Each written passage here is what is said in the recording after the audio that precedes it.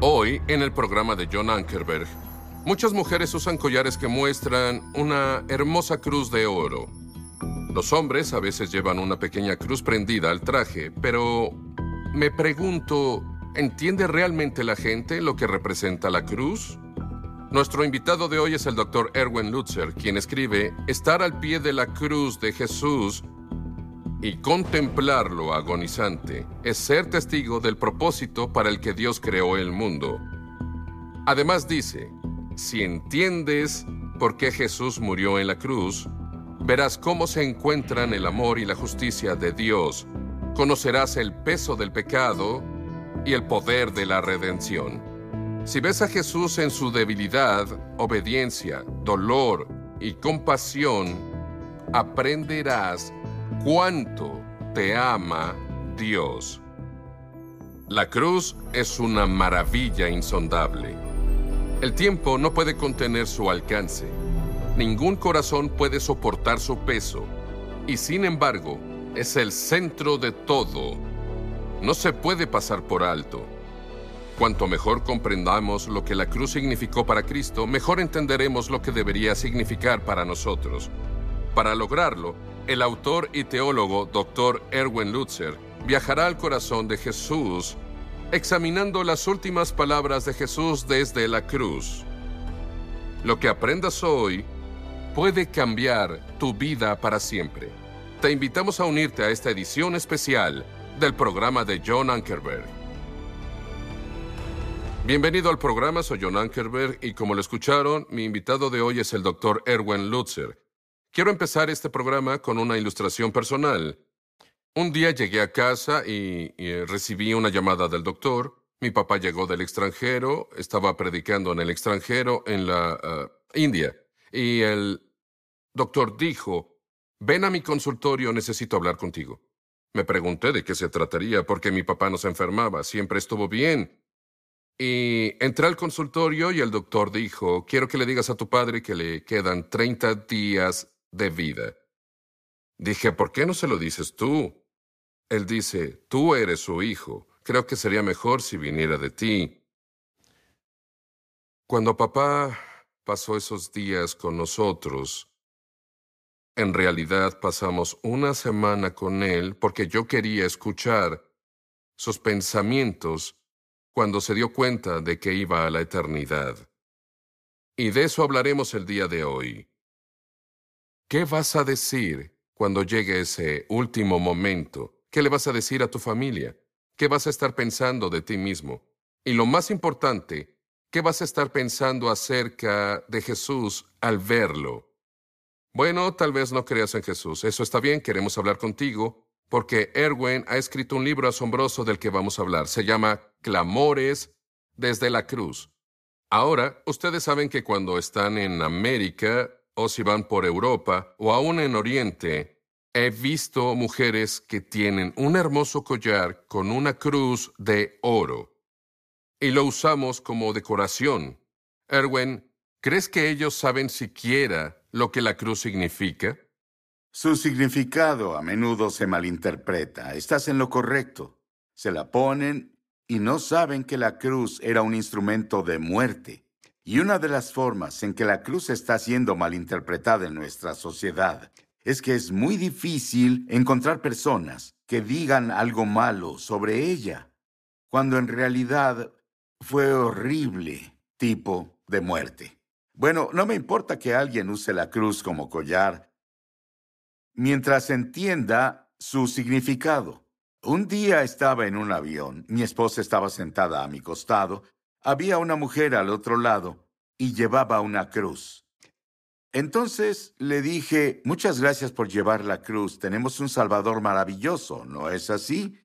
Y ella dijo, bueno, creo que interpreto la cruz de otra forma. Y luego tomó el collar y me mostró que tenía un dije de un dios hindú, la estrella judía y algunos otros símbolos religiosos con la cruz.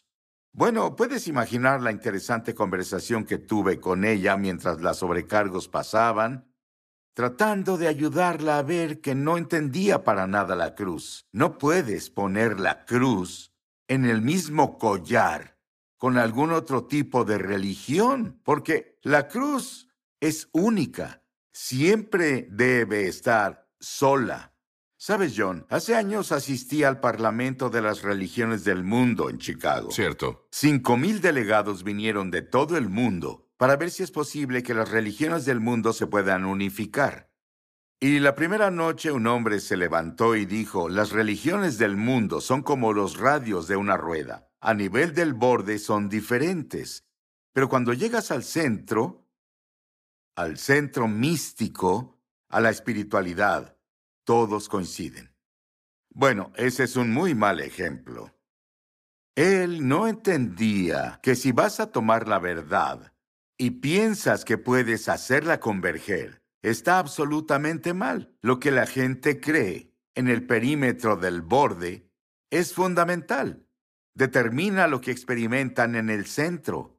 Y si vas a usar los radios de una rueda para ilustrar la verdad, lo que debes hacer es colocar todos esos radios como las vías de un tren. Porque recuerda esto, la verdad es la verdad y no cambia, aunque las multitudes no la crean. Y cuando miras la vida y las enseñanzas de Jesucristo, pronto descubres que tienes una figura convincente en la historia. Un hombre convincente que nos da todas las razones para creer que Él es el camino, la verdad y la vida, y nadie viene al Padre sino por Él. Sí, Él es absolutamente diferente. Y me encanta la pregunta que hiciste mientras recorrías los lugares en el Parlamento de las religiones del mundo. Háblanos de esa pregunta clave que hiciste. Muy bien, quiero que visualicen que estoy en uno de los puestos de la Casa del Parlamento. Un piso entero dedicado a las diversas religiones del mundo. Así que fui de puesto en puesto, buscando un Salvador sin pecado. Y le dije a la gente, yo soy un pecador. Y necesito ser salvado por alguien que no sea parte de mis mismos problemas. ¿Tienes un Salvador sin pecado? Y no les daré todas las respuestas que recibí, pero en cada una de ellas dijeron que no. Y hoy hay muchas personas que piensan, bueno, ya sabes, Jesús es solo uno entre muchos.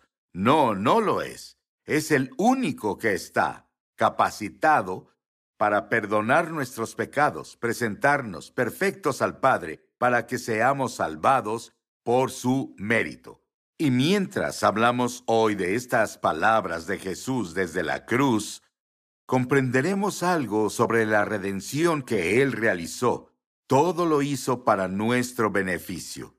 Por eso, Jesús no puede combinarse con otras filosofías y otras religiones. Erwin, cuando me convertí en cristiano, leí la declaración de Jesús donde dijo, toda autoridad me ha sido dada en el cielo y en la tierra.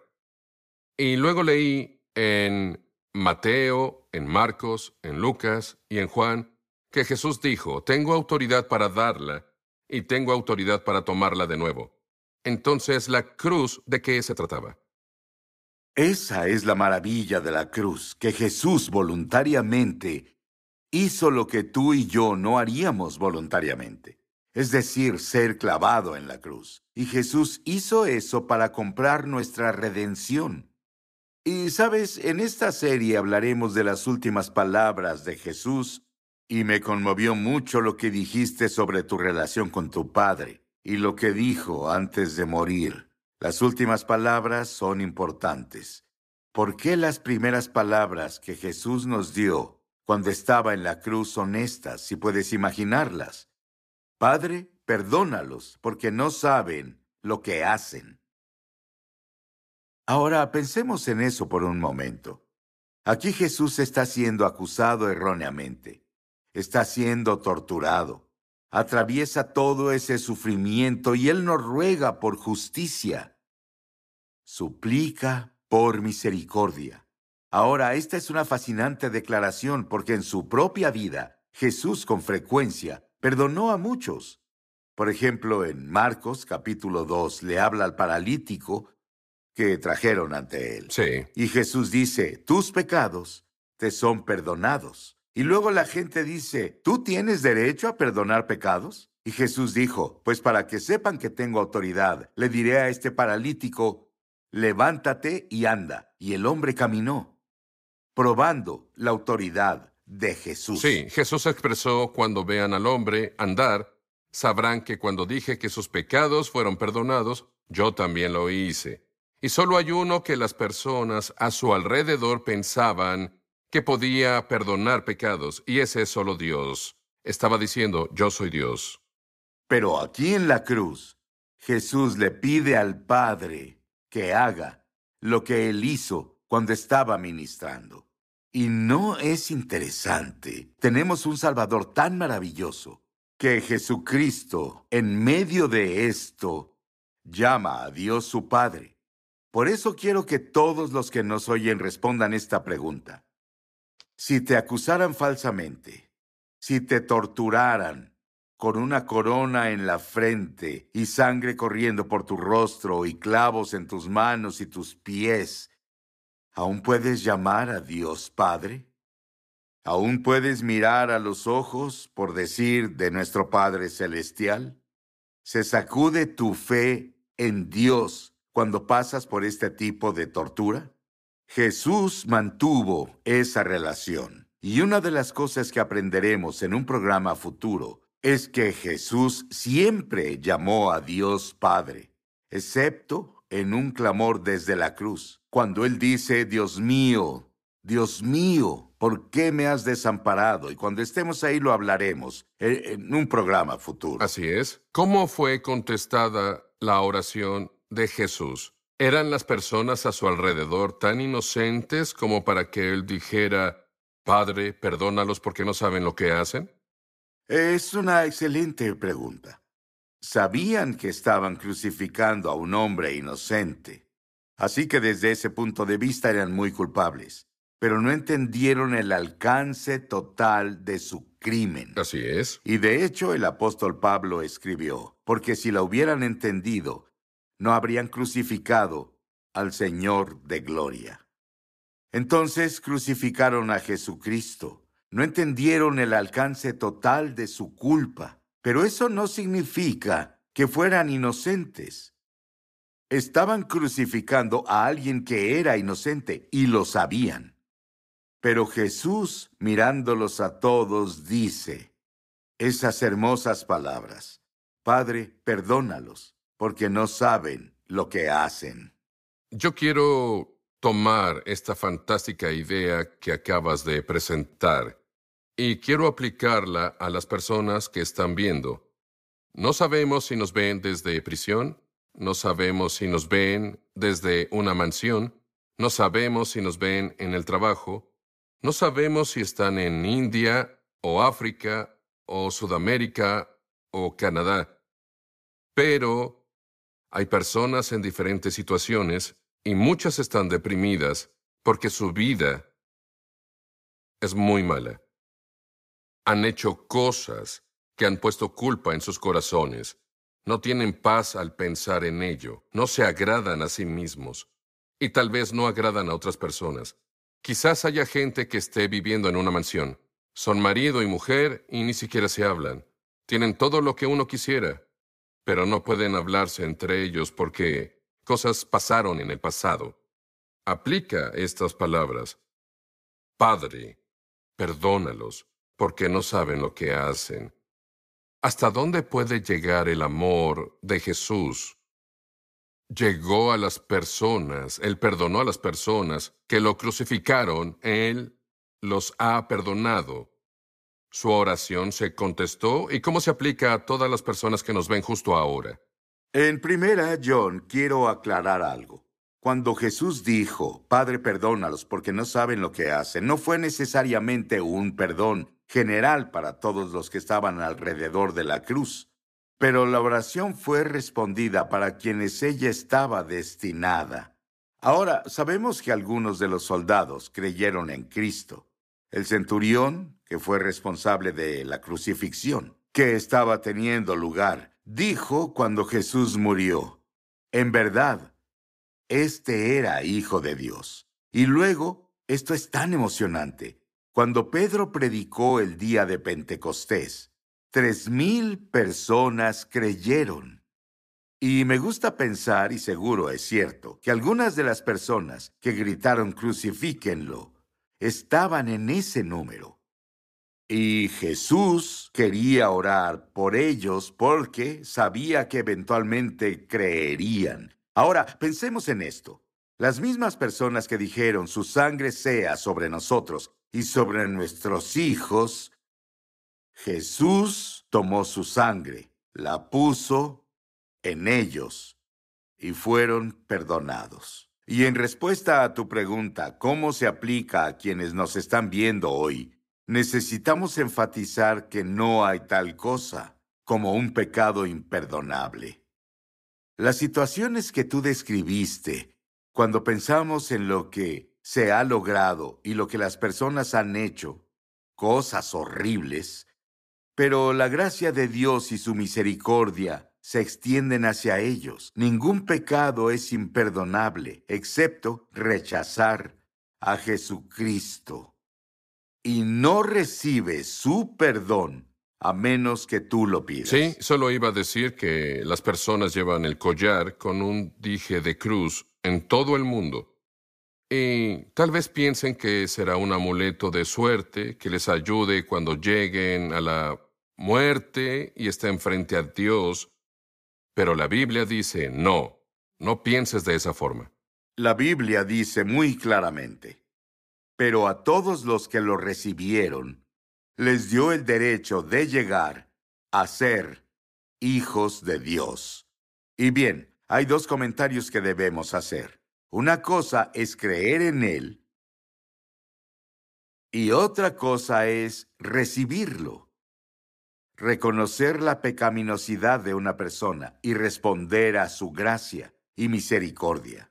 Entonces, debemos entender, si Dios fue capaz de perdonar el horror de lo que hicieron estos hombres clavando a Jesucristo en la cruz, podríamos decir en definitiva que es el peor crimen que jamás se haya cometido. Y si eso puede ser perdonado, entonces cualquiera que nos escuche hoy puede ser perdonado si se acerca a Jesucristo y recibe lo que Él logró en la cruz. Sí, yo tuve un amigo que conoces, era uno de los ateos más duros de tu misma ciudad, Chicago.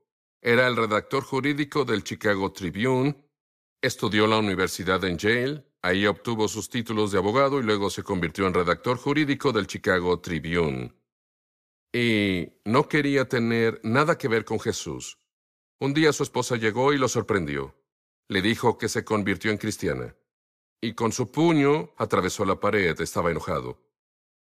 Más tarde, él buscó a Jesús, miró los registros históricos, pasó 2 años investigando a Jesús y se convirtió en cristiano. Y el mismo verso que tú citaste, pero a todos los que lo recibieron, les dio el derecho de llegar a ser hijos de Dios, es decir, a los que creen en su nombre. Él dijo, tenía que recibirlo y tenía que creer en él. Bien, creo que justo ahora existen muchas personas que creen que Jesús vivió. Llevan puestos un collar, tal vez usan una pequeña cruz en su traje, pero nunca llegaron a creer en el sentido de que Jesús, cuando estaba en esa cruz, murió y pagó por todos sus pecados. Pero jamás se han parado a decirle, Jesús, creo que pagaste por todos mis pecados y quiero invitarte a que entres en mi vida y quiero que me cambies. Y has prometido darme el Espíritu Santo, que me dará nuevos deseos y nuevo poder para vivir como quieres que lo haga, algo que no puedo hacer solo. Habla con las personas que están oyendo justo ahora y tal vez hayan ido a la iglesia toda su vida, pero nunca han creído ni recibido a Jesús en sus propias vidas. En primera, John, quiero enfatizar que muchas personas que nos escuchan hoy piensan que pueden ser perdonados gracias al amor de Dios. Bueno, dichosamente, Dios es amor, pero la base del perdón es el hecho de que Jesucristo murió por los pecadores. Y en la cruz hubo 2 atributos que se resolvieron. Dios es amor, por eso quería perdonar.